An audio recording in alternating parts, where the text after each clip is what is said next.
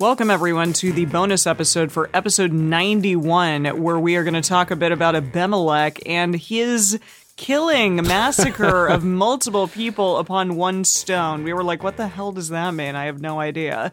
Upon one stone. So I looked up this little ebook called The Book of Judges, A Study in Prophetic History. Wow. What a title. Yes, indeed. It talks about the meaning of the phrase upon one stone. So it says that it is obscure and lends itself to a variety of interpretations. Great. Okay, we're starting off strong here.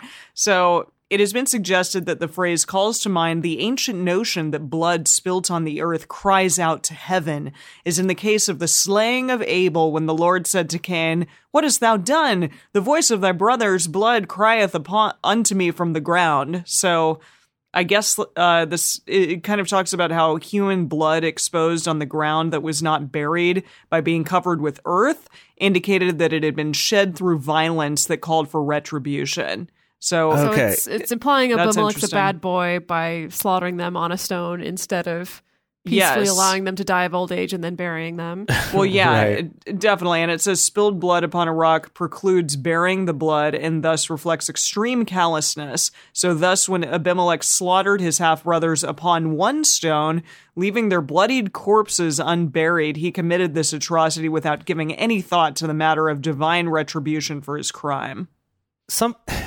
Emily, sometimes I think that these things that you find to read kind of make the stories more confusing in a way, because they're like... Is this more confusing?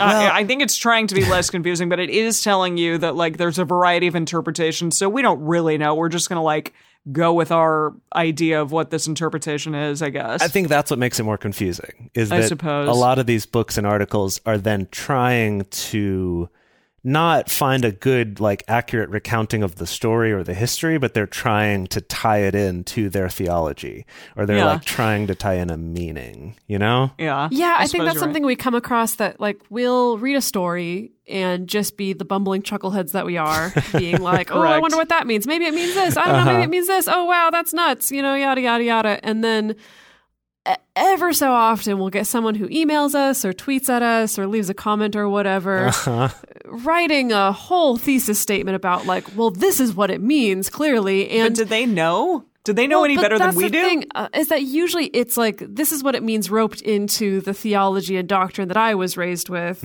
you know, which I'm kind of treating as though it's objective fact instead of just one of many interpretations. And or even the theology they've studied, not even just what they were raised with, but maybe they have studied it, but it's still like within that lens, you know? I don't want to discourage people from doing that for sure. Like, it is interesting, you know, but it is just kind of fascinating how...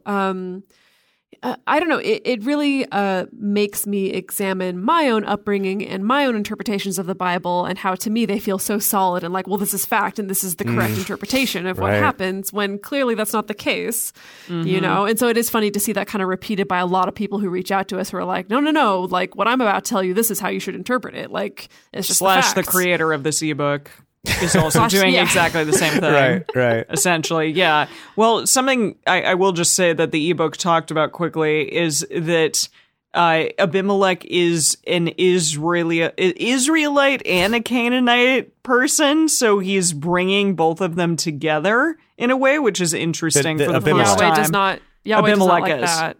Interesting, huh? But he was also not considered in Scripture as the first king of Israel because he was neither enthroned in the name of God nor anointed. So therefore, he's counted as a judge.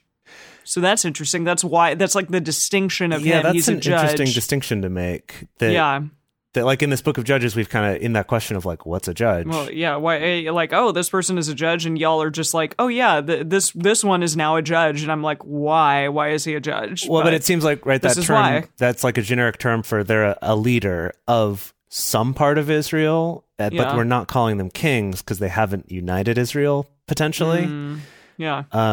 Not that Moses was ever really referred to by a king, even though he did kind of rule over a united Israel. So I don't know what that's quite about. I mean, I wouldn't call him a king. I would just call him a guy who had a stutter who like gradually became better at who gradually became better at speaking over time and then became this like, I mean, a prophet? Don't people call him a prophet? Or is he not a prophet? He's a leader. Right. I think he gets counted as a prophet. I don't know. He's the patriarch. Right. But I guess I see him listed as a patriarch. Okay, but not in like the bad, like crush the patriarch way. Just like as Well, kind of depends on who you talk to. a little column A, a little column B. Okay, fine. Yeah, but right. But it feels like the leaders during the during the Pentateuch, during those first 5 books, are just referred to as the patriarchs, like just literally meaning like the male leaders. Yeah. There wouldn't be female leaders. Come on. Well, right. But that later on, we do have kings. We're not there yet, but there will eventually be kings. Aren't there kings in the book? There's a book of kings? A couple books, I think, yeah. Dedeker's laughing because she's like, God, you don't even know this. Stupid. Yeah. Yes, there are first and second kings. And as you might predict, it talks about some kings. Cool. Right. So I think it's more excited to get there. I think the thing you were reading, Emily, is more pointing out the fact that even though... He ain't one. Well, you could look at this and go, oh, Abimelech killed all the other leaders and became the one ruler, so wouldn't that make him a king? But kind of saying, well, we're not calling him that, though, because he didn't become an Israelite king in the way that later you would, like being ordained or whatever. I don't exactly know how that process goes. Me neither. That's the question. When do you transition from like chief to a king? Is it like, do you need to have multiple? Is it multiple cities? Is it multiple nations that you're ruling over? Is it multiple city states? Or yeah, your city needs to have walls of a certain height. Right. Do you need to have enough wealth accrued that you can make a reasonably fashionable crown to wear, and then you can be called a king rather than just a chief? Like, I don't know. Right. I don't know either, but that's fun. Yeah. All right. Did you find more out about stuff? Yeah, the one other thing that I looked up was about the parable that Jotham says, when he goes up on the hilltop or whatever and says to everyone, like, hey, keep this in mind. And he tells that story about the trees, like going to the olive tree and asking the olive tree to be their leader, and the olive tree's like, what, I should stop making olives and just wave about over you? And then they go to the fig tree, and and the fig tree says the same kind of thing, and then they go to the wine, what are those called, vines? Yeah, that's the one. the wine boy. No, it's the wine bush. Traditionally, for many years, they just call it the wine bush. The wine bush, yeah, that's good. They go to the wine bush and they ask it, and it's like, what? Stop making wine and rule over you? And then they finally go to the bramble, and the bramble's like, yeah, like bow down underneath my shade, and I'll rule over you. And if you don't let me rule over you, I'm gonna burn you all up. And then, so a couple of things I learned that was interesting about this is, one is that the tree apparently is a very common metaphor for Israel. So that was one. I was just like, oh, I guess I didn't. Just tree in general? Yeah, like using trees as a metaphor for Israel. Okay. But then the other part is this particular article I'm finding by Stan Patterson, who's, someone who talks about the Bible. The thing that he brought up that I did think was kind of interesting is that he mentions that in the very last line of the story, we get a species of tree, like we get a specific type of tree, as opposed to just saying the trees. Yeah. And he's trying to make the argument that that's relevant, that like knowing the type of tree is important. And basically it's that the very last line is where it says, is the part where it's going like, but if you don't take refuge in my shade, then may fire come out of the bramble and consume the cedars of Lebanon. And so that particular type of tree, what's significant is just the fact that that tree, the cedar of Lebanon, is taller than any of the other trees that are mentioned. Oh, wow. But that the trees they're asking get progressively shorter, right? An olive tree versus a fig tree versus a grapevine, which first of all isn't a tree and second of all is shorter. And then the bramble, which is also not a tree and the shortest of all, kind of that's an aspect to it as well, that they're kind of like for them to rule over the cedars means that those cedars would have to like really stoop themselves low to be in their shade. Are they throwing shade? Are they throwing shade at Abimelech being short?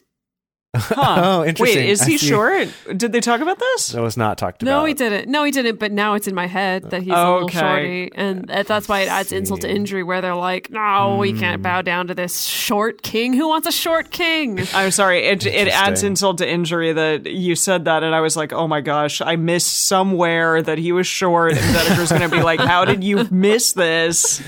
Yeah. So I guess it's hard to tell whether he's throwing shade at him for being short or whether it's more just a metaphor. But either way,